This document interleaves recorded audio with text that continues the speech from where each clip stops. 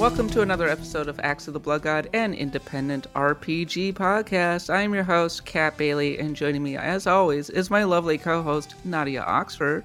Hello, Kat. You are back. I am back after, well, let's just say my 3 years of good luck ran out all at once, and I got a terrible case of COVID. Oh my God. I'm okay now, but dear God, I am tired. That just sneaks up on you and really hits you in the back of your head, especially when you're an old woman.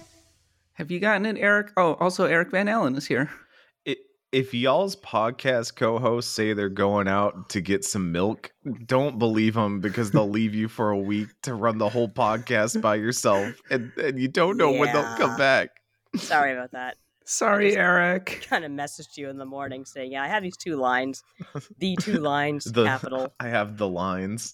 The lines. Eric, I really had to go skiing. It was clinically important. COVID, skiing, what's the difference? Yeah. But Nadia, that's so rough. I'm so sorry. In any case, who is our special guest? Hi, my name is Alyse Stanley, and I'm an editor with Launcher.gg, the Washington Post gaming arm. Awesome. And Alyse is awesome, and we have Alyse with us today because we're going to be talking about Fire Emblem Engage, the latest from Intelligent Systems, a celebration of Fire Emblem history. I've started playing it. I think Eric has started playing it. Alyse, I believe, reviewed it for Launcher. So I reviewed it and put a ridiculous number of hours into it because I have a problem. I just started it. Maybe that's a positive ? Well, we will be discussing all of that when we get to the segment. In the meantime, if you enjoy the podcast, please do us a favor and leave a review on the podcatcher of your choice. You can follow me on Twitter at @the_Kappa. Nadia is at Nadia Oxford, and Eric is at CMusi. And Alyse, where can we find you? I am at Pithy Alyse, PITHYALYSE. And we're also on Patreon, patreon.com/bloodgodpod, where you can get tons of bonus content, including lots of Fire Emblem related content. We have a Fire Emblem Three Houses Pantheon episode available. We have a an Intelligent Systems history podcast of the game developers Quest. And then beyond that, all of our other bonus content, including Charlene Dropouts, our Final Fantasy 14 podcast. Nadia, what was the latest Charlene Dropouts about? Basically, Victor did a audio tour of the lost city of Amdapur. Thank you so much, Eric. I'm just like I gotcha. COVID brain. So usually Victor's stuff kind of goes into like deep history about dungeons and whatnot, and I have to admit, like, he knows this stuff on a level that I do not. So by all means, go and listen to that episode. It is free, and if you like it, please consider subscribing to our Patreon, and you get even more Charlene Dropouts. A weekly show shout out to Victor and his significant other partner for their ceremony of eternal bonding, which Nadia and I attended. It was wonderful. It was really cute.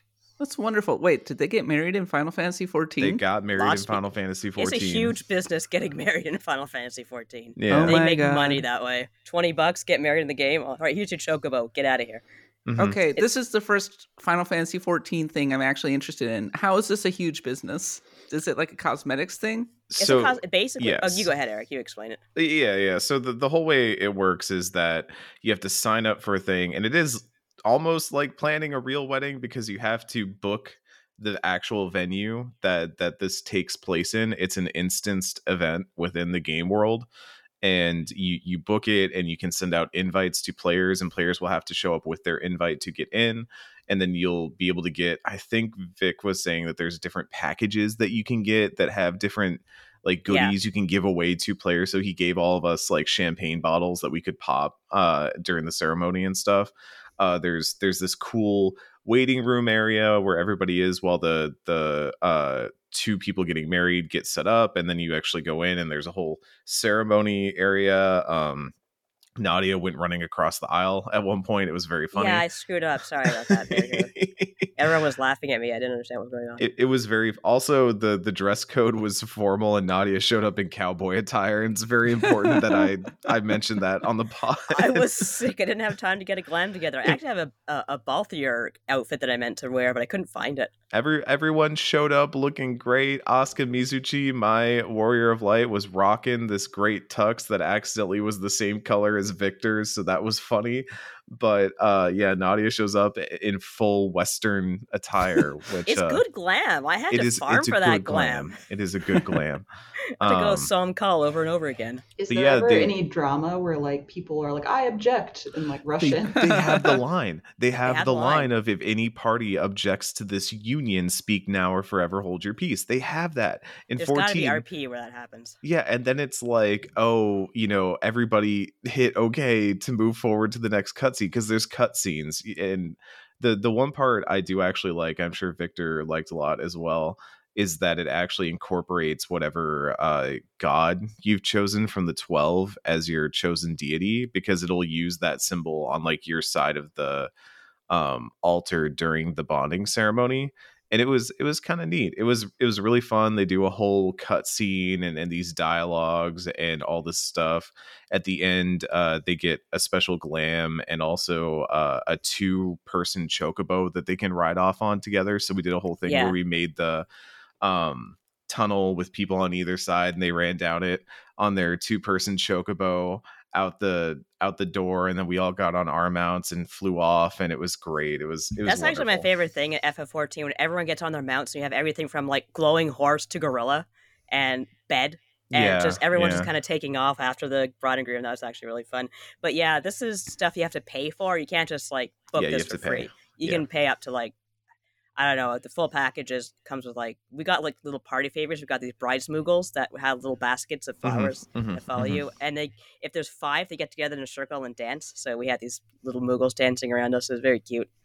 Sounds like it was the wedding of the century. It's like it was fantastic. In one of those comic books, sometimes when a character gets married and they have the big splashy spread page. Yeah, exactly. Yeah. That's exactly what it was. Oh, we have tons of G-Post screenshots. Don't worry.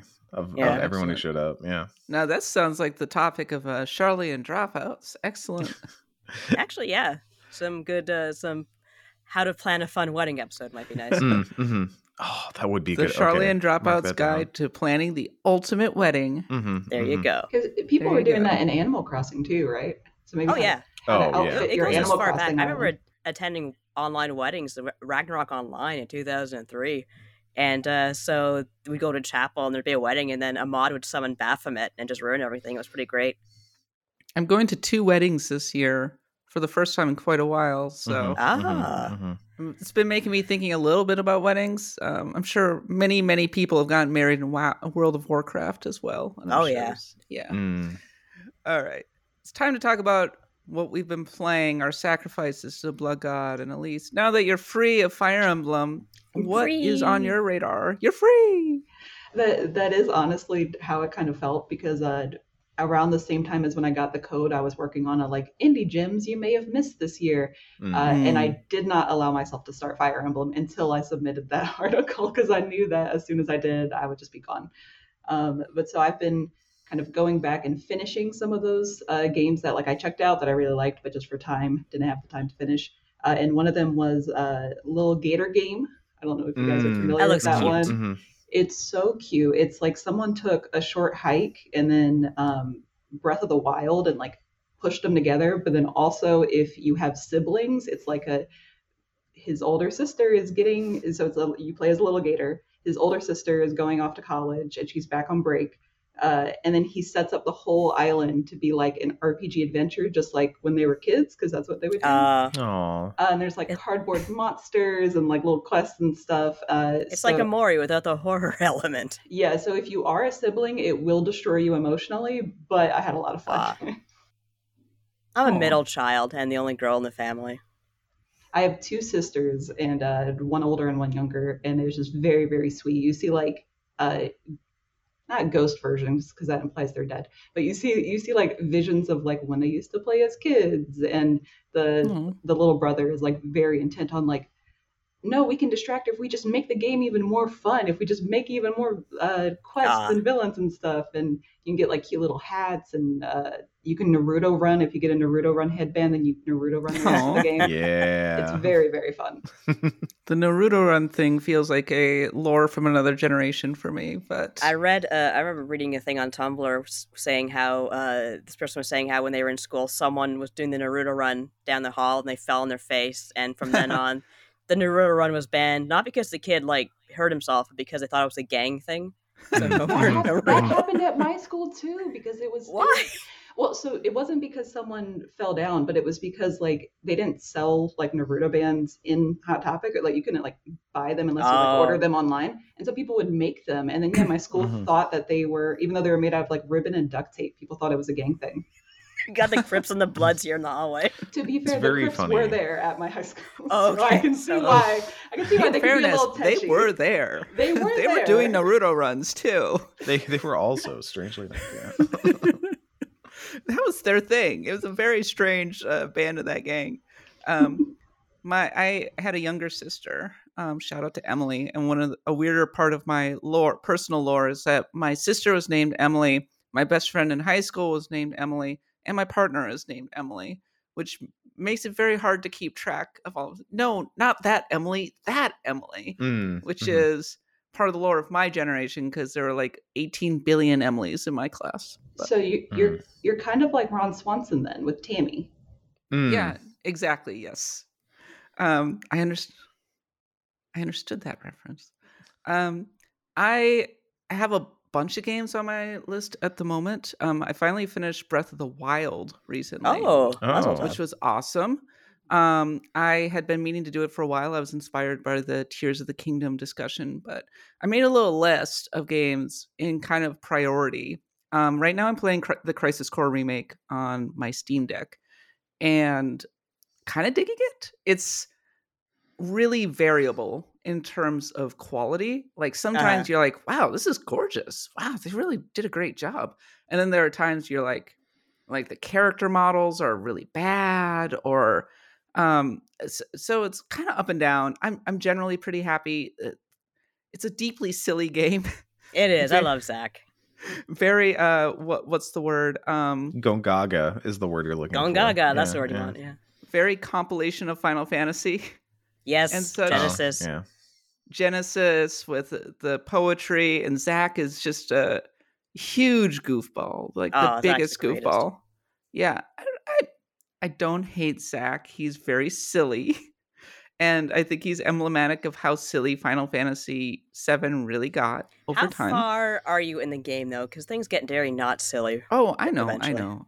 I think I'm like well into it. I'm like in chapter 3 thereabouts. So like the story is starting to really get going, as it were. So yeah, I like the battle system a lot, actually. The slot machine, the DMW, is kind of whatever, but I enjoy how it feels. It's got a little bit of that Final Fantasy VII remake. I remember playing the PSP version and not really being into the battle system all that much, so this feels like kind of an improvement.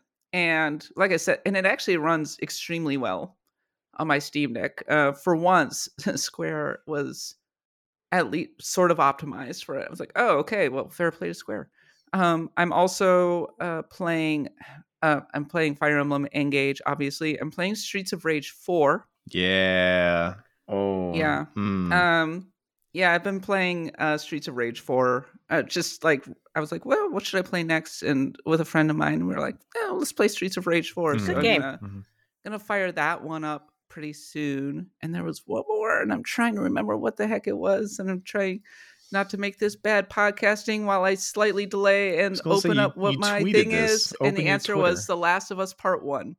Because I'm watching... Really? Yes, I'm watching the show. Yeah. I'm watching the show. Yeah. Maybe it's the post-show content. That's good okay, post-show yeah, content. you're right. Let's not burn that. Yeah, but I funnily enough, I played Last of Us Part 2 before I played Last of Us Part 1. I'm familiar with the arc of the story and everything, but I never really played through the entirety of the game. So I'm like, oh, this is a good time to do it so that I can like appreciate the HBO show and whatnot. But Yes, so I've got a bunch of games on my list, and then Chained Echoes is still there somewhere, but Oh shit, I forgot about that. I can already feel like the little drip of games starting to get stronger and stronger. And I have some thoughts on Fire Emblem Engage, but I'll share them for the later topic. But yeah, Crisis Core Remake. So far, I'd recommend it. How about you, Nadia? What are you playing? Well, I spent a lot of time just kind of in the dark listening to music, but I did play a little bit of games. I played. I'll say part of this for the Nostalgia Nook because I did play some Secret of Mana. I started a new game actually. Yeah. My brother, his brother-in-law died very suddenly, and he was about my age, and like he was a big fan of Secret of Mana, so I just kind of started up a new game in his honor. I figured why not? It's never a bad reason to start off a game of Secret of Mana. But I also played Fire Emblem Engage. I was playing that all of yesterday, and I'm sure I'll talk about that when the time comes around. But dear God, it's just like so bizarrely like the minute you turn on this game and you see like your character Aquafresh Man like gay Mary Ghost Martha, I'm like, this is the greatest thing ever. I know exactly what this game is. So we'll get to song that sounds like a Saturday morning, like it's strong great. opening pitch. Yeah, I like Aquafresh Woman. I like Aquafresh too, and he's just so no thoughts, head empty. But as I said, we'll get to that. I was also playing a little bit of Final Fantasy XIV, just kind of catching up with the raid stuff and the new stuff in the patch. And at one point, it was during one of my most feverish days, and I had the fan turned on full blast on me because, like, if I moved, the temperature just shoot right back up. And I'm just sitting there, kind of half sweating, miserable, playing this like raid. It's dark. My husband walks in. He's also sick as hell because we got sick at exactly the same time. I'm just like sounding like a combination between like Oscar the Grouch and Tom Waits. Like, I want to die, as I'm just kind of fighting Menfina in Final Fantasy XIV. That was a kind of a funny memory looking back, but I did very much want to die at that point. I felt so bad. That song though, the violins. That song, I have to admit, part of what I listened to in the dark was just like that song over and over again. And just like, I love that song so much because I'm a keeper of the moon, and that song is about keeper of the moon. Well, losing your virginity as a keeper of the moon, to be honest with you, but that's something else for Charlotte and Dropouts. It's a whole new world in that song. Yes. It's nowhere near COVID, but there was that week when we were doing the podcast marathon where you were pretty sick. Oh, in God. hindsight, I wanted to die that week. It was rough. Yeah. I can't believe I got through like 5 podcasts that week. That was a lot of editing, but you were pretty sick, so I didn't feel bad. I felt bad for you, but the sound wave, like I just seeing the spikes constantly and being like, okay, delete. Oh yeah. Okay. Cat coughed and forgot to close the mic. Okay. Yeah. Sorry. It sneaks up on you. I can relate. We got there. We got there in the end.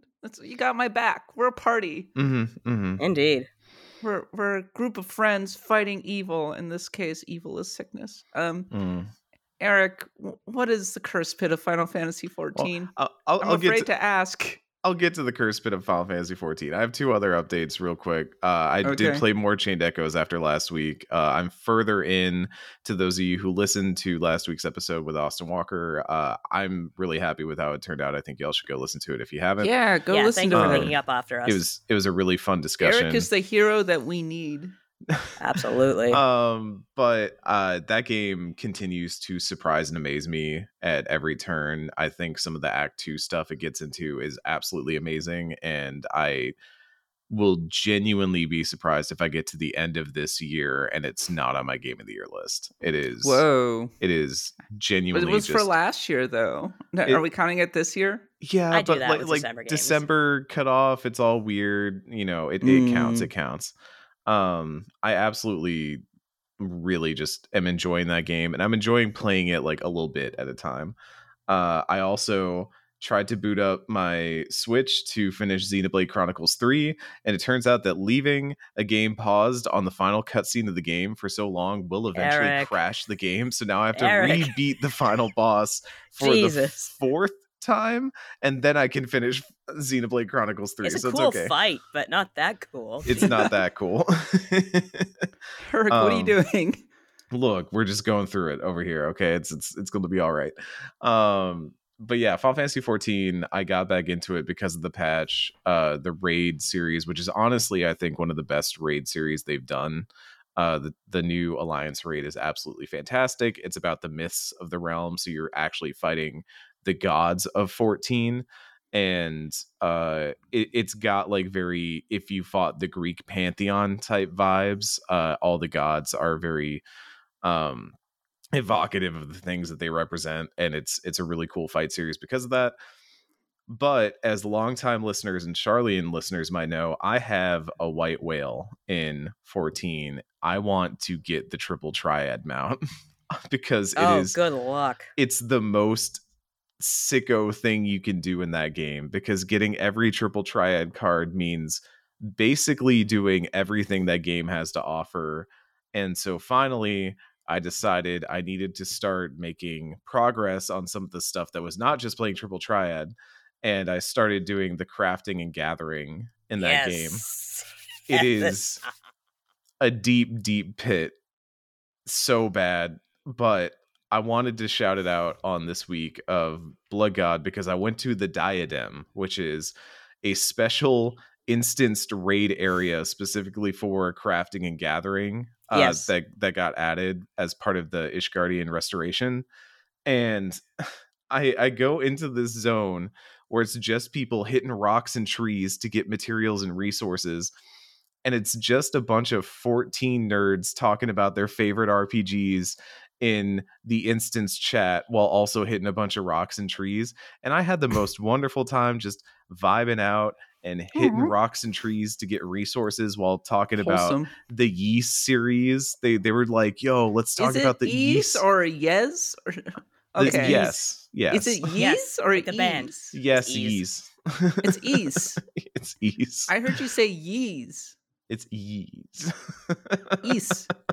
Usually when I'm there, people are really high. Like, it is a place where people go when you're high. When you kind of smoke too much, you're like, oh shit, now I can't play the game because I'll tank like an idiot. So you just go to the Diadem and hit rocks, and you're like, you know what, this is cool. I can deal with this. It's so chill, and it everyone was just vibing out, having a good talk about Final Fantasy, about Ease, about all these different RPGs that they were all like, oh yeah, I've been thinking about trying like the Trails series, and like what's a good place to get into that, and how's that new Trails game. And I was like, I found it, my people, I found it. The Blood Guardians. I found that, and I also started the Gundam quest line, which is the Sorrow of Werelit stuff. I'm sorry, the Gundam quest line? There is a Gundam quest. It is Gundam. You get in a mech, you fight other mechs. They're child soldiers. There is war. There is sorrow. Wow. Yeah. Well, they have literally a Gundam class in this game. Well, not literally, but almost. Speaking of Gundam, I've been watching Witch from Mercury, and I just finished episode 9. It's a good show. It's very gay. It takes Gundam's themes of going into space and war and puts an interesting and fairly modern spin on them. If you haven't checked it out, strongly recommend. Really enjoying it. Also, a banger of an opening theme song. Holy cow. Somebody heard that Gundam was for the olds and said, okay, but how can we make it not for them? What if we make it really gay? As gay as we can get to Isn't a Gundam Gundam always debate. gay, though? In a different way.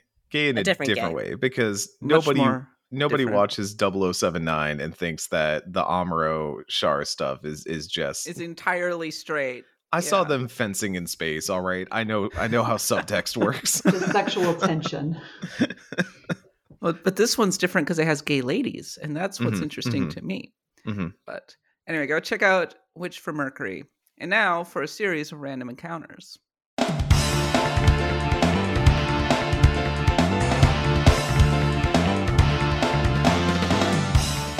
Marvel's Avengers is ending all official support on September 30th, 2023, whereupon it will be delisted. RIP.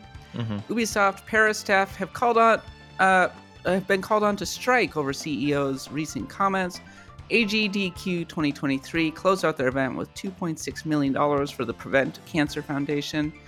This is apparently one for Eric because his favorite story beat in games. More military documents leak on the War Thunder forum. That is It's so the best. hilarious. It's the funniest thing every time it happens. It's like, once again, military documents have leaked because somebody did not want to lose a forum argument on the War Thunder forums. And it's Yet again. funny every time. And finally, in a much darker note, there have been tons of layoffs this past week, including in Microsoft, Riot Games, Google, Alphabet, Vox, Amazon, and Google. most sadly, GameSpot and Giant Bomb, including some of our friends. Our hearts go out to Voidberger and Michael Hyam. There's just no doubt about it. Layoffs suck, and it's been a particularly rough week. A lot of soul searching in the games media, I think. Yeah, we're called upon to do that more often than we should, but yeah, Yeah. it's just it's a really, really kind of sour state of affairs. It's hard to actually recommend to people, hey, you should get into this industry at all. When kids ask me, what do I do to get into the games industry, I say, well, first and foremost, unionize. That's it. Yeah. Start there. The rest will fall into place. My advice is always make sure this is what you want to do for a living. Don't You get really into, gotta love it. don't get into this because you like to play games. Don't get into this because you like the concept of games. Understand the concept of games. Like know that writing about games is something you want to do for your livelihood. And if you think that's not what you want to do for your livelihood, there are so many other ways you could do other things and still do some writing on the side.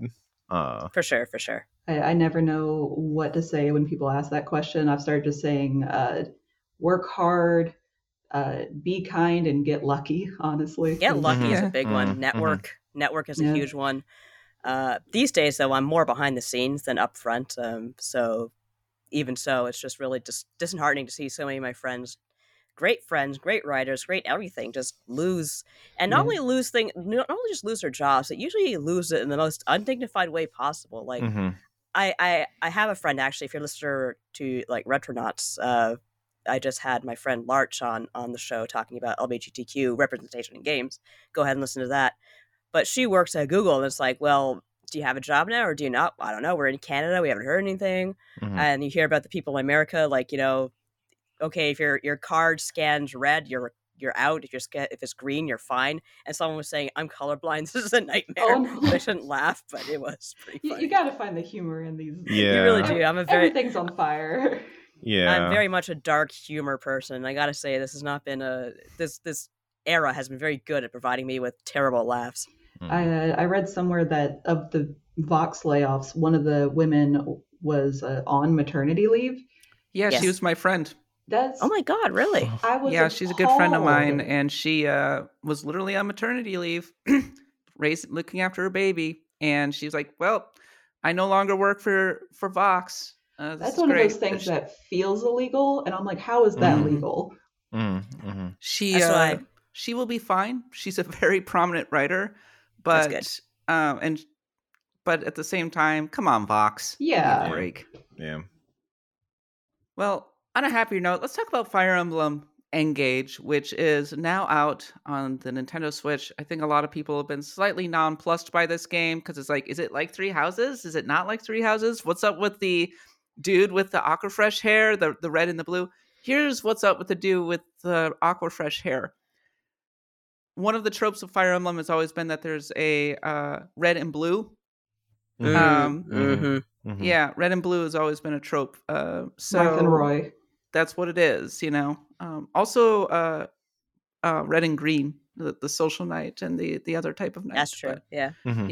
So colors have always been a thing.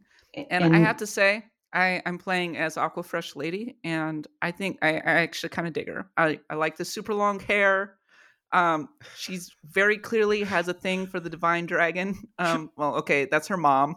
Sorry about that. Look, the romance in this game is a whole different hot topic. Thing. Yeah. It's on They a really whole love new- each other. It's a whole new world. I know. They're just such great friends. They're such They're great great friends. friends. They look like good friends. I keep joking with Martha's a force ghost.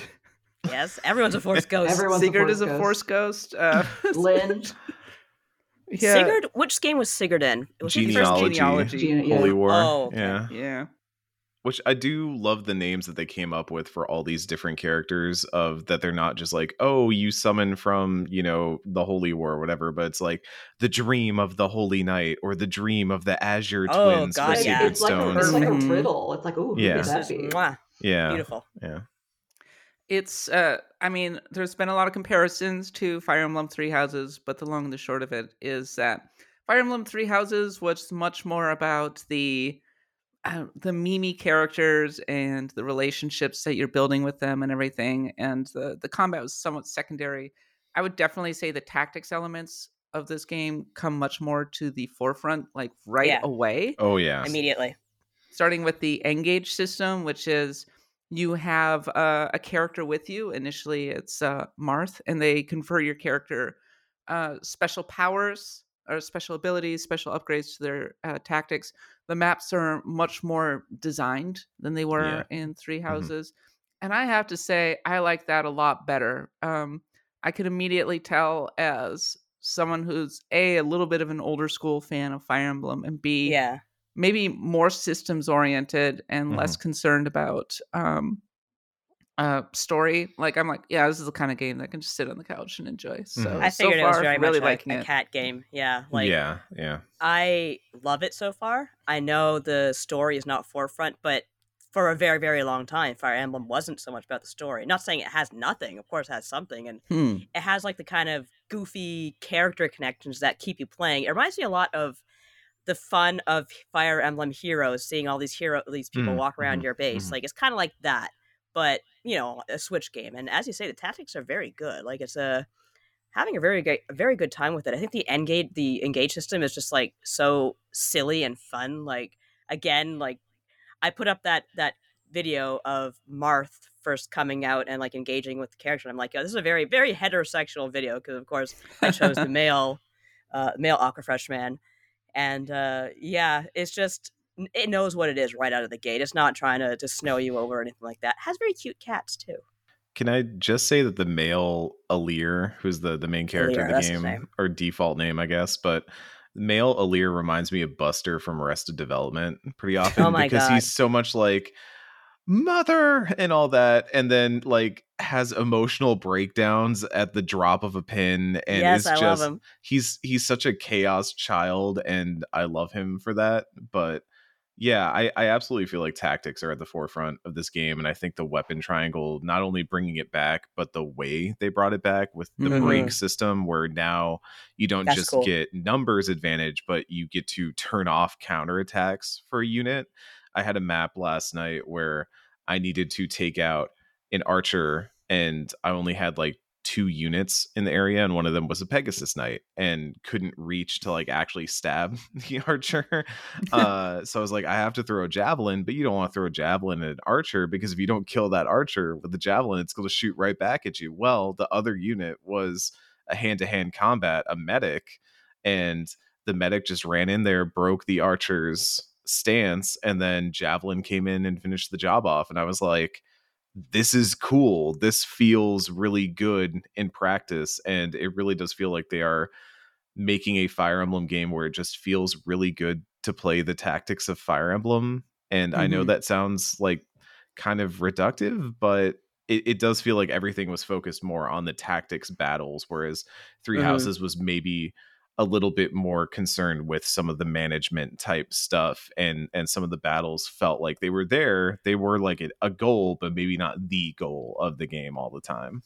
Yeah, and we talked about this in the Three Houses Pantheon, where we were discussing how it's more Three Houses is more strategic, where this game is like more tactical. And by strategic, I mean you spend a lot of time setting up your characters before going into battle, and then you grind through the battles. And there's maybe a reason behind that, because that game is so character focused, and it's so about who you have on your team, who you're interacting with, that you're then investing in that character, and then you're bringing them onto the field.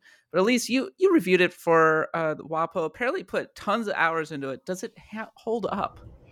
Well, I would say yes, in a way.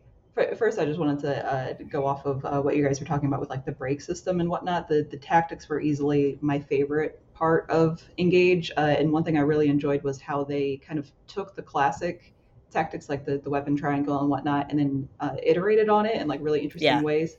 And so like the break mechanic, I loved. I thought that was so cool. Another mechanic I really liked was the smash weapons, which are just super powerful weapons that always go second, and also push the character one space away.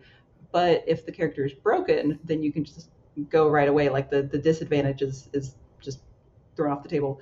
And then if you smash them into another unit or a wall, then that breaks their guard.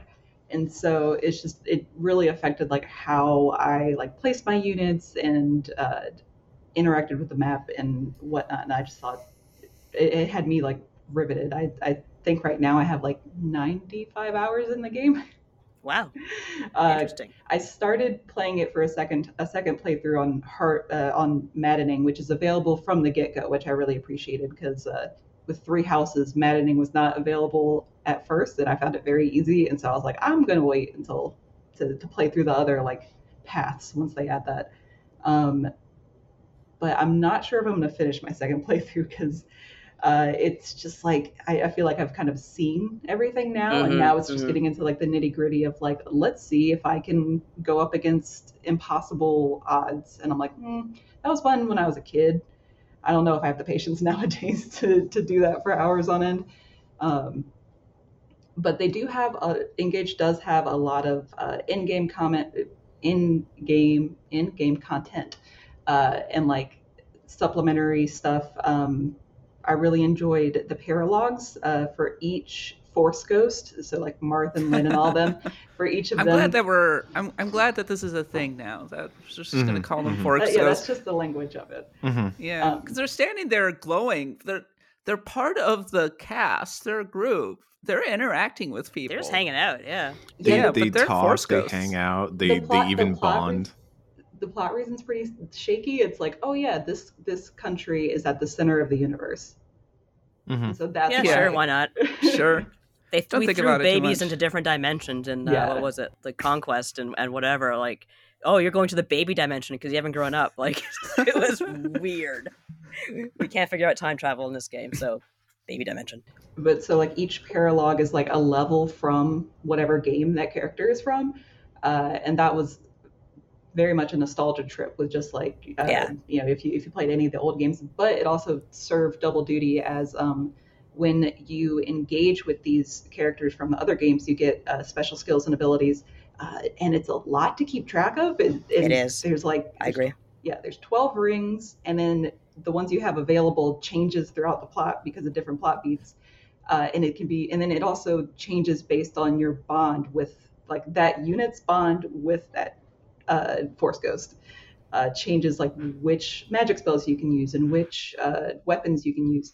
So it's a lot to keep track of, but the paralogs, you fight against those Force Ghosts, and it kind of like is a practical demonstration of how you can use them in battle. And I really enjoyed that. Can I just say that playing Fire Emblem Engage makes me think a little bit about Xenoblade Chronicles 3, and I think I've complained at points that I find Xenoblade Chronicles 3 to be a little silly. But Fire Emblem Engage is extremely silly, and I'm here for it because it makes no bones whatsoever about actually being serious.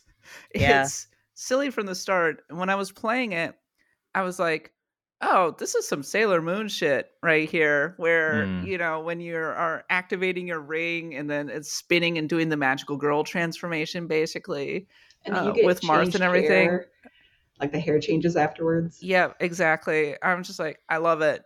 Let's go. Oh, yeah, it was a lot of fun. Yeah, it's just the game is a lot of fun right from the start, I think. And also, by Nintendo Switch standards, I think quite attractive. It looks nice. Yeah, it's a good-looking Switch game. I like how colorful it is. Yeah, Three Houses was so... Like, I went back to look at footage of Three Houses, and it was so much grimier than I remember it looking. It's a little more muted. Yeah, like there was just kind of this... it fit the style of the game, I guess, but there's something about the character art in Engage that reminds me of the first time I played Awakening, and seeing on the 3DS those like really well animated renders of Chrom and Lucina and all those famous Fire Emblem characters, and seeing that on the Switch, I was like, oh, this is so good. This is like the good character art I remember from the series. And I think there's a lot of love for the art in this game that really brings those characters across. Even stuff like the crit animations in this game are so good. They're so much better than they've been in a long time. I love all the close-ups and stuff that they do for this game. And yeah, it stylistically is honestly like leaps and bounds above what we've seen for a while. For sure. When you rest, addition I thought was really good was when you rest your cursor on one of your units in battle, like the 3D art comes up for it, which I thought, really? Yeah, I like that. Oh, that looks so cool. Big step up from Three Houses, which was not a bad looking game on the Switch, I might add. No. If you're an athlete, you know the greatest motivator of all is the fear of letting your teammates down. After all, a team is only as good as its weakest link. So you owe it to those wearing the same jersey as you to be your best every time you step on the field. That's why there's no vape in team. When you vape, you can expose your lungs to toxic chemicals that can damage your lungs. If you're a step behind, the team's a step behind. Brought to you by The Real Cost and the FDA. Hey, it's Kaylee Cuoco for Priceline. Ready to go to your happy place for a happy price? Well, why didn't you say so? Just download the Priceline app right now and save up to 60% on hotels. So whether it's Cousin Kevin's Kazoo Concert in Kansas City, go Kevin, or Becky's Bachelorette Bash in Bermuda, you never have to miss a trip ever again. So download the Priceline app today. Your savings are waiting. Go to your happy place for a happy price. Go to your happy price, Priceline. On the subject of the overly anime stuff, I do think it's interesting that, I think some people are coming to this maybe having only played Three Houses and A lot having of people. Yeah. And so I have seen some people be like, oh, I really wanted a deep story, a political story, that sort of thing. And I'm curious as to whether we think that is like a reason why Engage might not latch on with a lot of people, because I do think that this is a Fire Emblem game for people who are down with what it's doing, either as a very Saturday morning anime tactics battler or as just a love letter to the history of Fire Emblem. And It's I think a Fire Emblem for Fire Emblem fans, I think. Yeah. I like feel old pretty... school, like the people who were originally drawn in. I was originally drawn in by the tactics, and I really enjoyed the characters. I thought the story was above average. For the most part, I liked the layers within it. In this one, it's a little bit of a celebration of Fire Emblem history. The tactics are far deeper than they certainly were during Three Houses. The story is very whatever in this game. In which case, go ahead, Alyse. I was going to say, I completely agree. I feel pretty confident that if you're coming into this game having only played Three Houses, or because you liked Three Houses, you're going to be disappointed.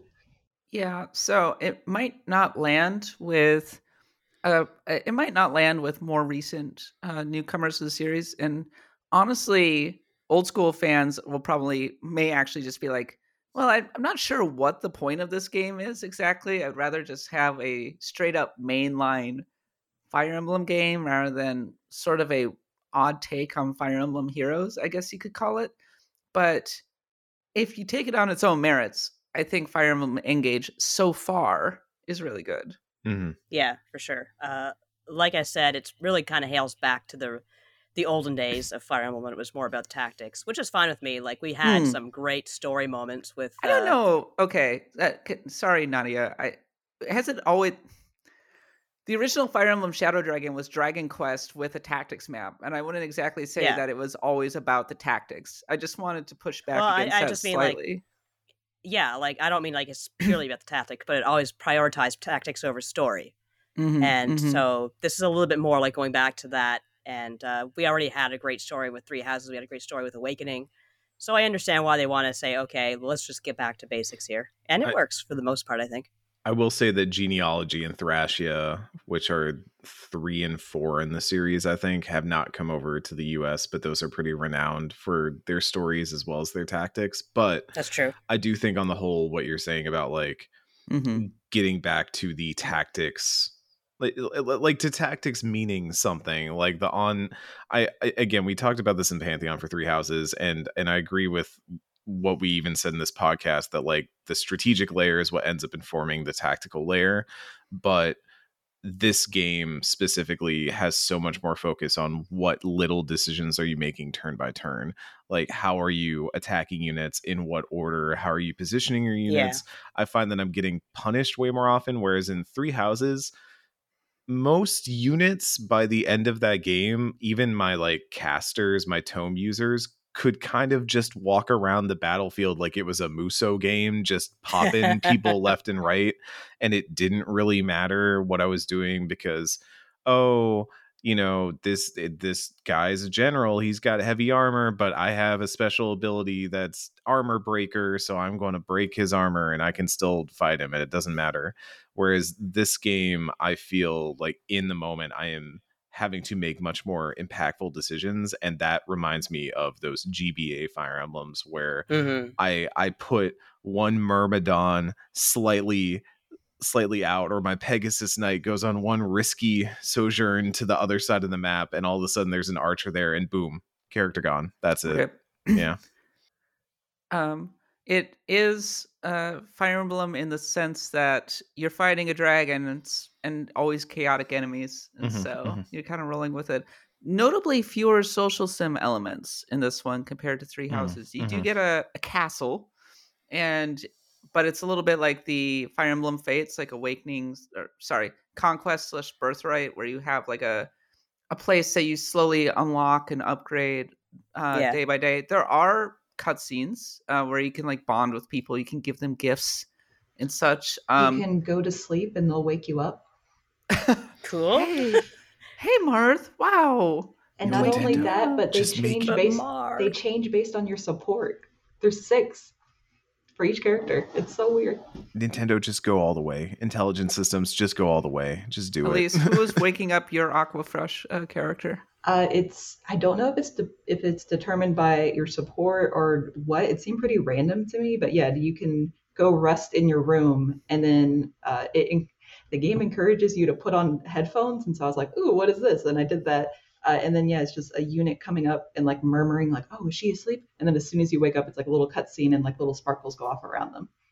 Oh wow, okay. That's a choice they made there. A lot of the stuff at the Somniel, which is like your home base, that's pretty much my reaction to it, where I was like, okay, this is a thing. This happened. Happened.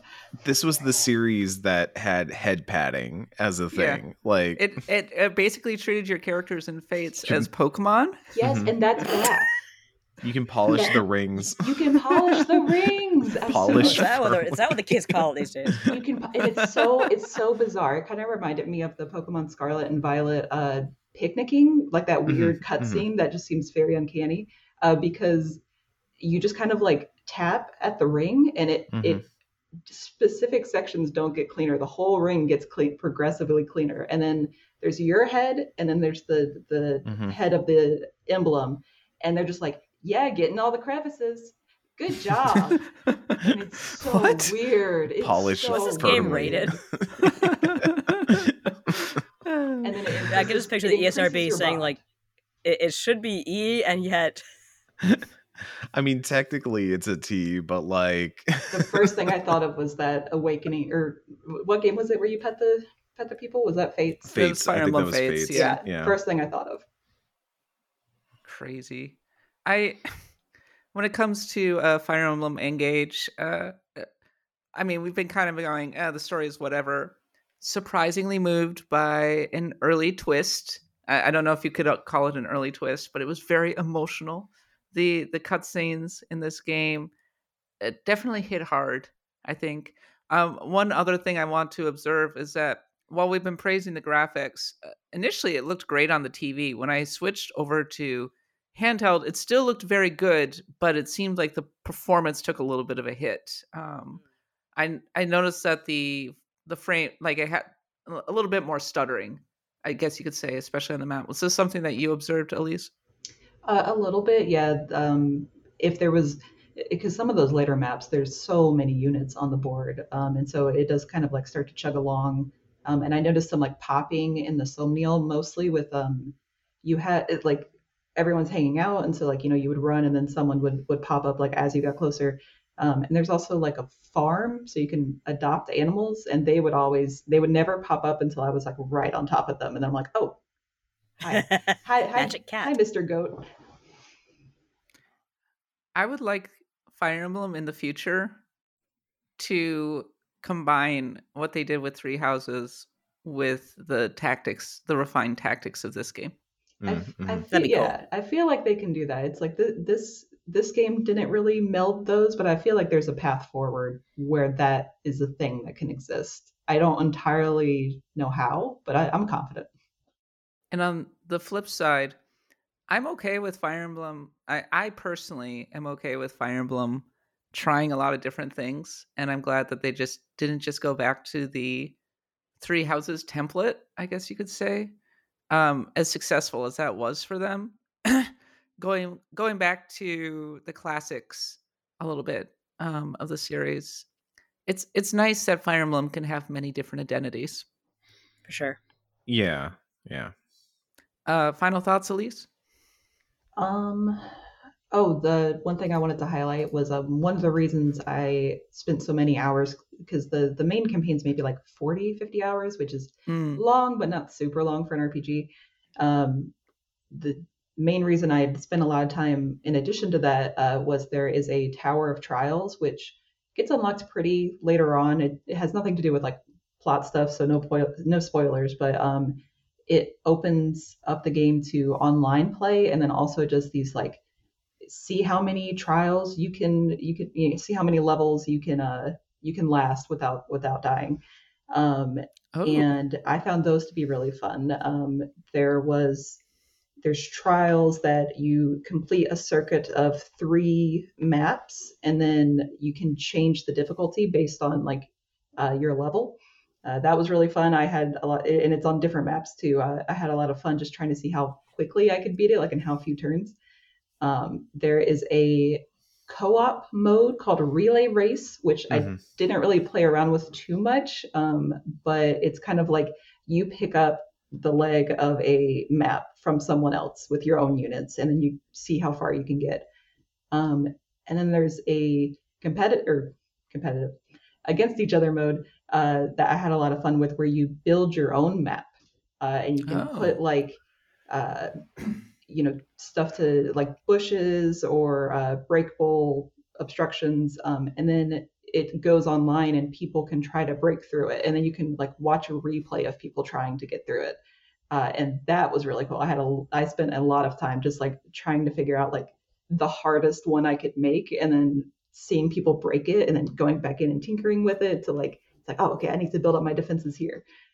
So there's a lot of, even though the side content like in the actual Somniel feels very like fluffy and extraneous, the stuff in the extra stuff in the Tower of Trials I had a lot of fun with. I have to say I was a little worried that Fire Emblem Engage would be, I don't know, that it would be a little fluffy, that it was kind of a fan servicey play, but it really does seem like they really fleshed this game out in a way that I wasn't quite expecting. So I'm appreciative of that. It feels, even though it's not what I would exactly call a core entry, it is at least fully formed and not just okay, but Martha's in this one. Yeah, I would absolutely agree with that. I joke on it for like story stuff or some of the weird stuff around the Somniel, but like I said, I spent 90 hours in it. It's a lot of hours. It's a lot of hours, and it flew by, honestly, because the mechanics they do add are very fully formed. So like with the emblems, the characters you engage with have a very wide range of stuff they can do in battle. Sigurd can like slash through a line of enemies. Cecilia can cross over enemy lines and then just use a powerful magic attack. And so it was really fun figuring out, okay, this character, I can't have Cecilia with this character because even if he goes beyond enemy lines, he's squishy and they're going to kill him instantly. So Yeah. let me try doing it with this character because he's stronger. But then, and so it's really a lot of my time was just figuring out how to like min max these combinations of characters and emblems. In Three Houses, there was like a big focus on like your character can be anything. So even if it was like a super strong character, you could kind of like point it towards the magic track or whatnot. That's kind of absent from Engage. It's very much like this is the class the character is supposed to be, and so he's going to go down this route. But the emblems really kind of like add a twist to that. So I thought that I would miss that like lack of customization, whatever the word is. But with the emblems, it really like changed up how you could use your units in battle from battle to battle because you can change the rings at any time. And Alyse, what's your favorite Fire Emblem, or is this your first Fire Emblem? This is not my first. My favorite would be Hard. I really like Three Houses, but then I also have a lot of nostalgia for the Blazing Blade because that was my first one. Nice. Old school. So like a lot of kids, I played Marth and Roy in Smash Brothers, and I was like, "Ooh, I want that game." And that guy has red hair. That must be Roy, and it was not Roy. But I still had a lot of fun. Everyone thought that at first, I think. Then we finished the game and said, "Oh." I still think it's funny that they released Blazing Blade here, not the one that came before it that actually did have Roy. That had Roy, yeah. Yeah, so I've just like played them growing up, and then even though Three Houses, the tactics weren't as like extensive or built out, I was such a sucker for the plot. I beat that game like 4 different times. Like I did every route because I really loved the like Game of Thrones intrigue style stuff. Yeah, I think at its best, Fire Emblem can have the high level super fantasy. Oh, there's a big dragon. You got to kill it. It's always a dragon. Oh yeah, of course. There's always a lighthouse. There's always a pit. There's always a dragon. But then there can be a lot of intrigue between the different nations and all of the characters representing them and such. And I think that finds maybe its best form in games like Fire Emblem Three Houses and Genealogy of the Holy War, and even Awakening to a degree. I thought did a pretty good job with the actual politicking, I guess you could say. Yeah. So returning to does Fire Emblem have a good story? In that respect, I think it often does. But not Fire Emblem Fates. That was not a good story. But with Fire Emblem Engage, I was disappointed with there wasn't a lot of the politicking, but I think it's mostly because each of the nations, there's like 4 nations, they have one core character trait, and then everyone from that nation shares that same character trait. Or the Fire Nation. Yeah. And there's like the emo nation, there's the carefree spirit nation, there's the we're interested in fighting nation. And so when you get characters like in support conversations talking, like every once in a while they'll gesture to like political discourse, but for the most part it's like, I like working out. Don't you? Yeah, I love working out. That's how I solve all my diplomatic problems. I'm of so many minds about that because I do think some of the earlier supports in Fire Emblem games were just 2 people hanging out and being like, yo, I love working out. I love working out too. We should be better friends because of this. And I always like that sort of, oh, look at my himbos getting along at B rank support. But yeah, I will say even early on, support conversations have been very hit or miss. I did really like one with my male Alyse and the Pegasus Knight you get very early on, where she's like, oh, I was just watching you sleep, Divine Dragon. He's like, oh, well, that startles me. And she's like, well, it would startle you less if I did it more often. Of course, then I'd have to sleep in your room. And he's like, no, can't do that. And I'm sitting here and I'm like, you have been asleep for 1,000 years. You cannot just drop like this. You cannot fumble this bad, Alyse. Wow. Yeah, I got that one also like close to the beginning, and I was like, why is this game so obsessed with watching this girl sleep or this boy sleep? Yeah. Oh, and so that bears mentioning that, to my understanding in this game, any character who is S rank romanceable is S rank romanceable by either male or female Alyse, which might mean that this game has the most potential for romance out of any Fire Emblem. I guess Like, so, yeah. Yeah, because I'm honestly not sure which characters are romanceable because, and I think it might be different with the English and the Japanese one, but certain characters, you can't marry anyone who's like teenage, but then the person I got to S with didn't seem like they were teenage, so I'm honestly not even sure who you can romance. Because I thought I was romancing one of the romance options, and then I was not. They were like, "You're such a good friend. I'm gonna wear your ring forever." So I was like, Yeah. I want to marry you. There's like some discourse about that right now, and I want to be like careful how I word this, because some of it is like, oh, you know, you get your S rank and you literally, as with other Fire Emblems, you can S rank one person, and that's like who you have like locked it in with. And in this game, you literally give them a ring because it's all about engaging and engagement and stuff like that. Some of them, I get it. I just got it. Yeah, the name. I just wish they had like a list of like, okay, these are the romance ones, because it's not immediately obvious. Yeah, but some of the ones I have seen, for example, Anna, the merchant girl who is in every Fire Emblem game, not romanceable in this one. Also very crucial to note that while in other games, Anna has typically been like a mid-20s character, in this game, Anna is 11 years old. So there's a very important reason why that character is not romanceable. And that one I fully understand. I fell in love with. There's a character that reminded me of Finster, the streamer, just very like femme cute. I was like, oh, I love them. I want to marry them. And they're not romanceable. Don't ask me why. I don't know. Yeah. But we're very good friends. There are some that I think are weird, and I think others where there was maybe an executive decision made that like, this should not fly. This is probably not good. Shout outs to my boy Kenneth Shepard, who was so excited to play Fire Emblem and romance Vander, and then found out that Vander is a platonic romance. Oh no. He was so excited for that Reinhardt meets Soldier 76 looking dude. That's who he reminded me of. Yeah. I'm like, I know this jerk. Where's he from? Yeah. It's okay. I found him another beard boy, so we're good. No. Who's the other beard boy? Might be considered spoilers. I think I know who you're talking about. Okay. Yeah. I take back my question. He is also romanceable, and I looked up the S rank scene for that character, and it is actually very, very good. And so I was like, you go for this one. Maybe I will be bad editing mode then, and then just romance him. Survivor 46 is here, and so is On Fire, the only official Survivor podcast, and we have a twist this season.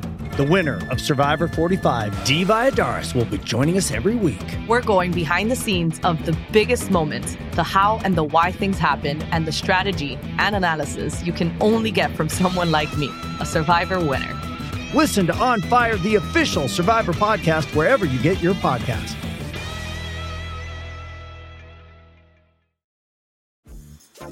Dreaming of a better sleep? Tossing and turning is not your destiny. And Ollie is here to help. Ollie invites you to sink into sweet, sweet slumber to improve your mental and physical health and overall wellness. More than just melatonin, Ollie's ingredients help you unwind your mind for a delightfully dreamy drift off. Sleep is on the way at Ollie.com. That's OLLY.com. I just wanted to also note that I think one thing that I found like annoying with the support conversations is even though like a lot of them are very shallow, they kind of like they hint at more interesting things. So like one of the ones I did, they talked about a group of people called the fair folk who don't age and don't need to sleep. And then they just didn't answer. They just like, okay, next topic, like let's talk about working out again. And I was like, casually I want to bringing up know. cryptids. And I was trying to like do supports with these characters that like interested me, but then those paths would never go anywhere. No conclusions, no more information. But some of them were really funny. I had there's one guy you get early on, Lewis, who's a knight. He's a huge creep. but in a very wholesome way, which I don't know how that works out. But he likes to watch people. He likes to people watch. That's his hobby, if you can call it a hobby. I like to watch. And there's another knight who is a lady. I forget her name. But he was watching her, and she was like, "Why don't you go back to a life of minding your own damn business?" And I was like, "Ooh, I like her. She's like super stoic. She writes funny books." Again, they didn't explain more. I wanted to know more. I was like, "What kind of books? What's the punchline?" But so they like gesture at these more interesting character developments, and then they are just totally content to leave them lying there and go on to something else. Well, Fire Emblem Engage is available now on Nintendo Switch. First kind of big RPG of the year, first Nintendo Switch RPG of the year. And I have to say, a pleasant surprise.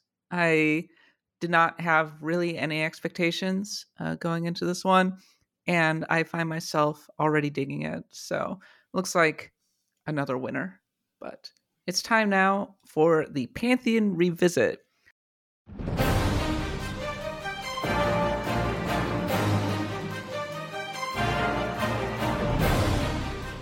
The segment in which we look back on one of the games that we discussed on the Pantheon of the Blood God to decide, and one of the more controversial ones, did it deserve to make the Pantheon or not make the Pantheon? And this week we're talking about Tales of Vesperia. Alyse, was that one that you ever played? That's the one with a girl named Alyse is like one of the main characters. Mm-hmm, mm-hmm. I tried to play that twice and fell off both times. Also has a smoking dog. Mm-hmm. It has a dog with a pipe in it. Repeat. Repeat. Should go. That should make it into the Pantheon just by virtue of that. Eric, you were actually on that episode, right? I was, and I think I even may have voted against it. I'd have to go back and listen to the episode at the time. I think you were all in on it, but then by the end of the episode, we all went, "Yeah, it's good." Anyway, moving on. It did not make it. So that's an important thing to note. It did not make it into the Pantheon. And I do think that Vesperia is an interesting case in the Tales history of this game that is maybe very indicative of a classic style of Tales that is not really around anymore, probably won't be around anymore at this point. Tales of Arise made it very clear that they're moving into like a 3D combat action. Very Final Fantasy VII Remake is kind of the blueprint at this point, I think. And it's interesting. I think Vesperia has one of the best protagonists in RPG history, straight up.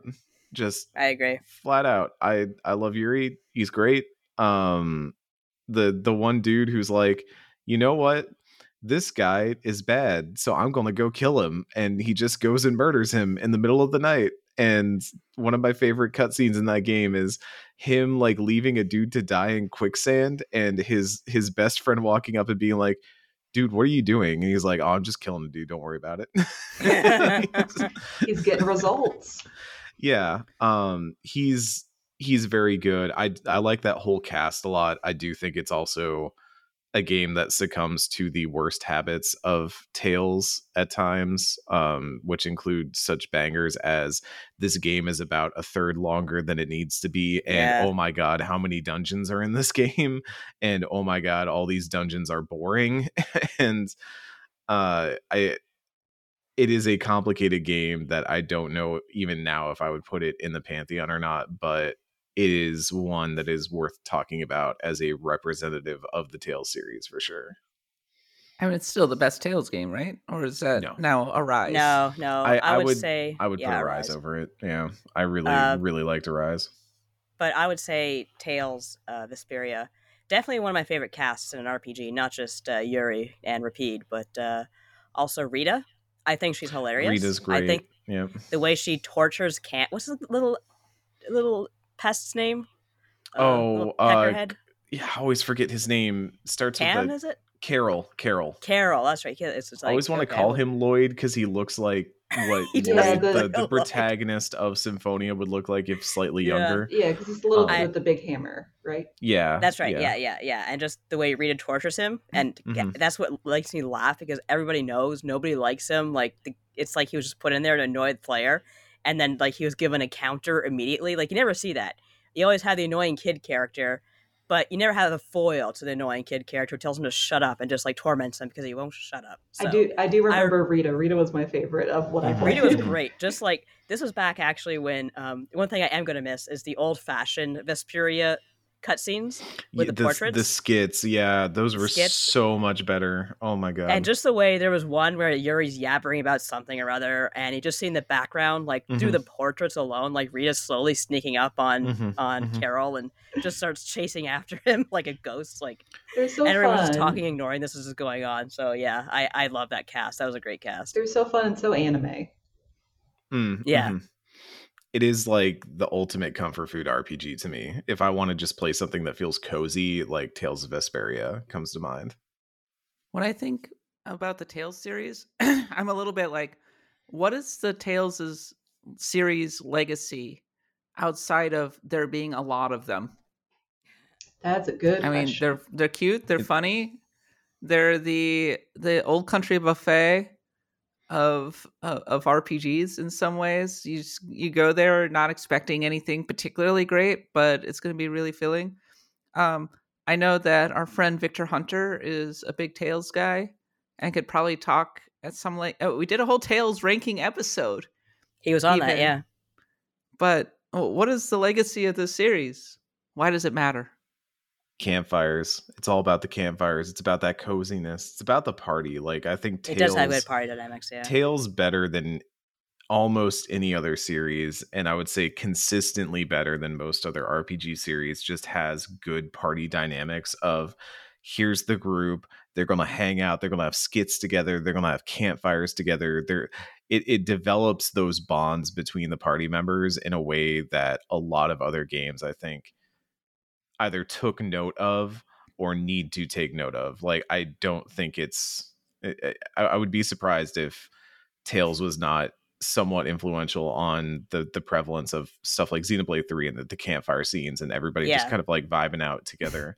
Like, that is a Tales thing to me, is a very Tales moment to me. And I think more than anything else, that is what I think of when I think of a good Tales game. It was unabashedly anime, and I think easily one of its most popular aspects consistently. Two things. One is its action-based combat. Oh yeah, which was like a defining feature right from the start. And then its little vignette cutscenes where the characters are interacting with one another, which, correct me if I'm wrong, Nadia, I think that was pioneered by Dragon Quest ?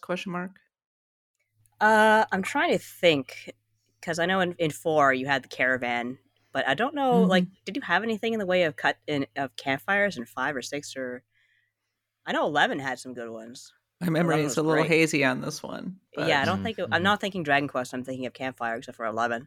I feel like the characters could like actually talk to each other relatively early on, and maybe in Dragon Quest 5. In Dragon Quest 5 and maybe even 4, you could talk to your party members like by pressing a button, but I don't think you could have like a campfire scene unless I'm misremembering. Again, COVID brain. Yeah, there are a lot of games like BioWare and stuff like that where you can talk to your party members and have like interactions between your character and another character, but like Fire Emblem and Tales, very timely for both these, are two games I think of that actually just let all of the party interact and hang out with each other and have like a full rounded party dynamic instead of just player focused dynamic. Yeah. And I like that a lot. Beware the Slime says, Vesperia has its feet firmly in the PS1 era of RPGs in terms of design.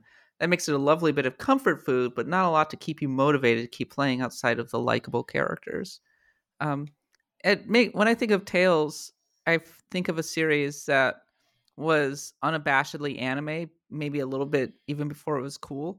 I'm not saying that there was no such thing as an anime RPG during like the 16-bit era or anything like that, but I just think that from the start, Tales had its identity, right? It knew who was playing its games. It's like, we know you love this.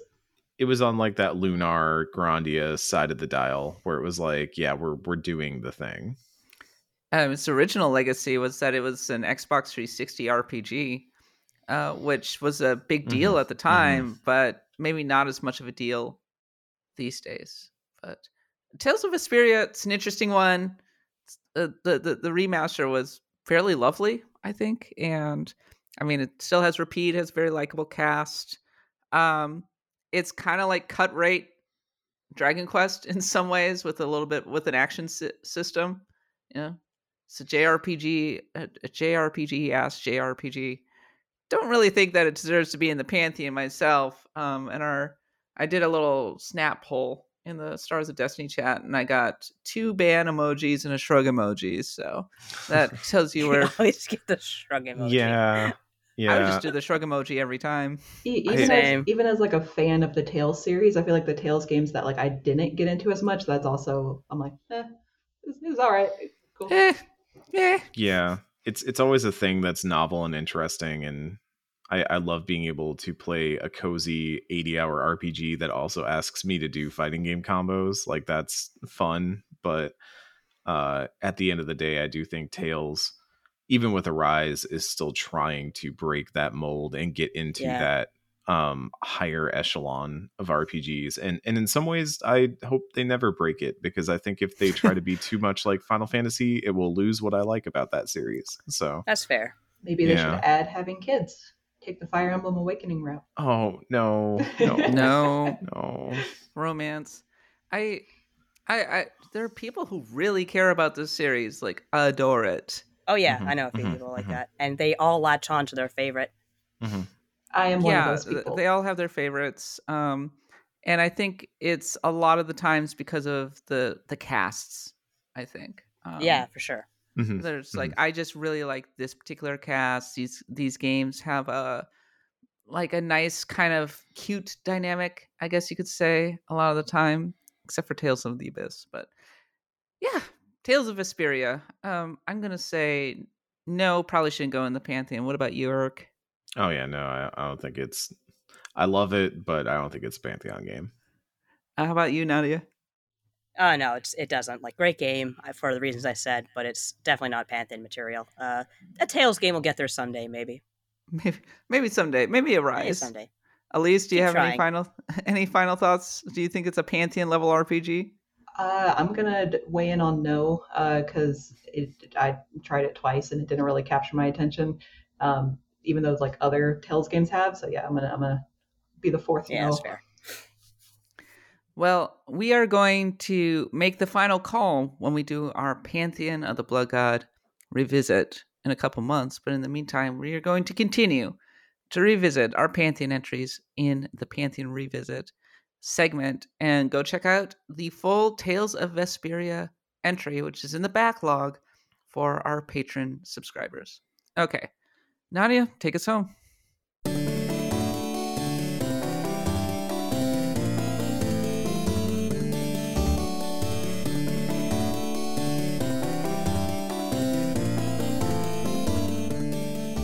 So the ironic thing about today's pit, it's I don't know what it is. It's a pit. It's always a pit. Even Spoiler. Even when it's a work, it's a shoot. But anyway, I just had a visual image. This pit was made for me, like the whatever that called. It's made very Nadia shape. Has a very, very wide hips and a very big butt. But so when I was sick, I played, as I mentioned, a little bit of Secret of Mana. And while I was playing that, I was thinking back to the first time I played this game, which was in 1993. It was on my Super Nintendo. I was kind of a loner in terms of video games. I didn't really have anyone I could share RPG stuff with, no one I could really talk to. So it was all inside my head, and it all festered, and that's how I turned out the way I am today. I knew that I could relate to you for something, Nadia. I was exactly that there you go. To finally find your people, it's like, oh. Like, I'm getting a vibe, yeah. In 93, that didn't really happen. And Alyse, have you played Secret of Mana? I have. I've played a lot of RPGs, but my the gaps in my play history are egregious. So no, I have not.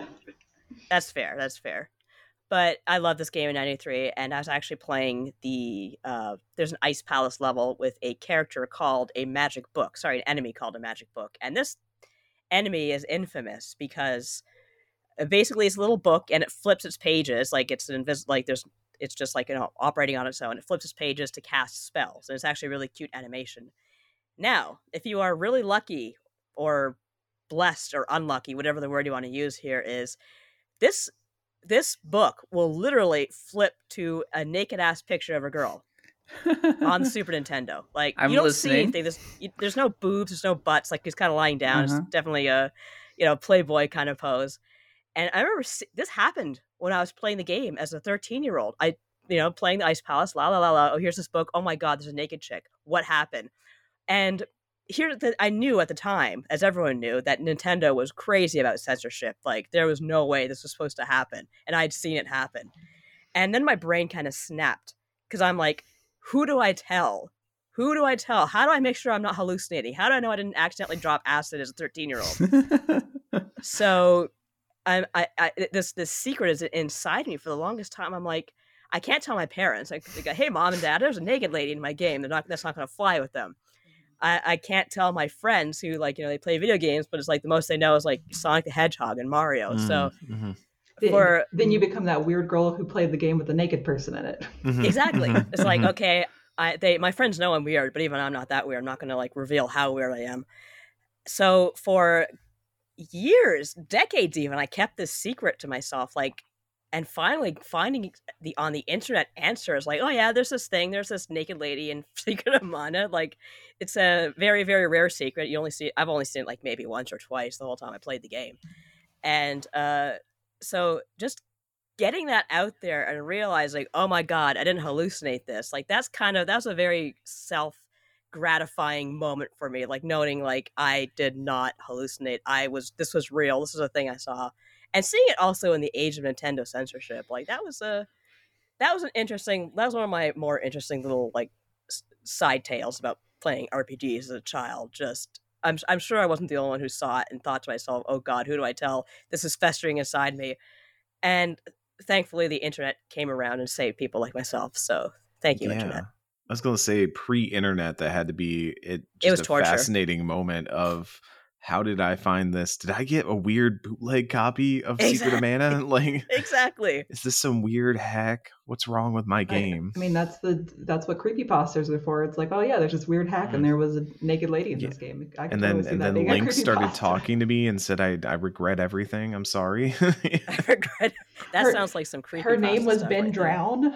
Oh God. Ben Drown.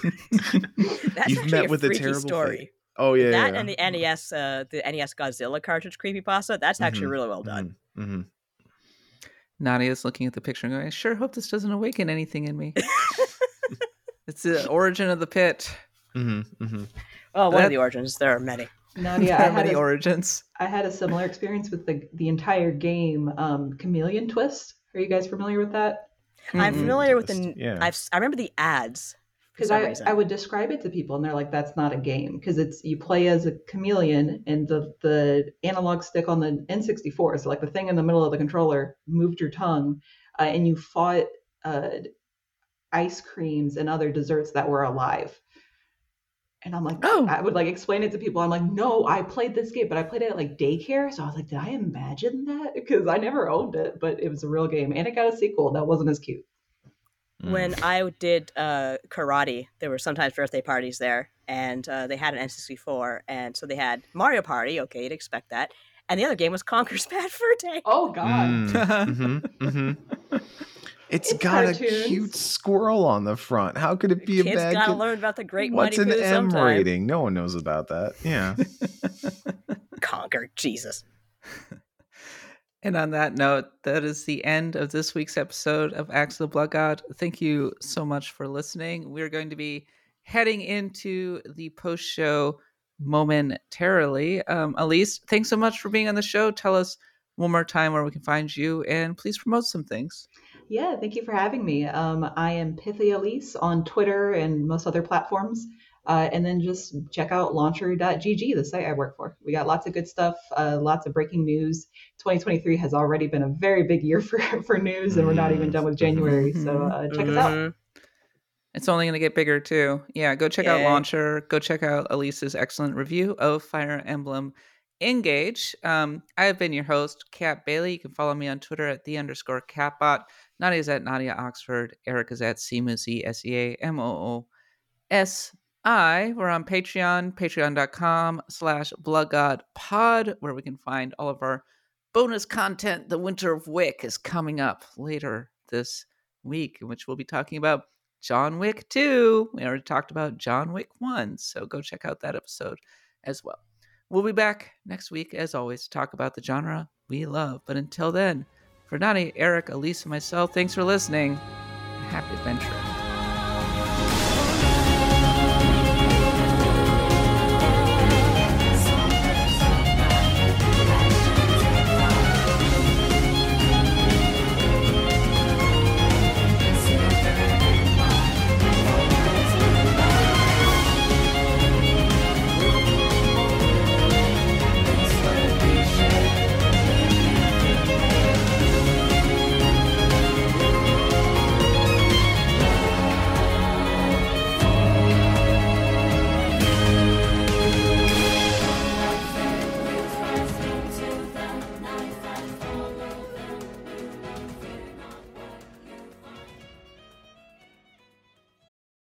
This episode is brought to you by Paramount Plus. Get in, loser! Mean Girls is now streaming on Paramount Plus. Join Katie Heron as she meets the plastics in Tina Fey's new twist on the modern classic. Get ready for more of the rumors, backstabbing, and jokes you loved from the original movie with some fetch surprises. Rated PG-13.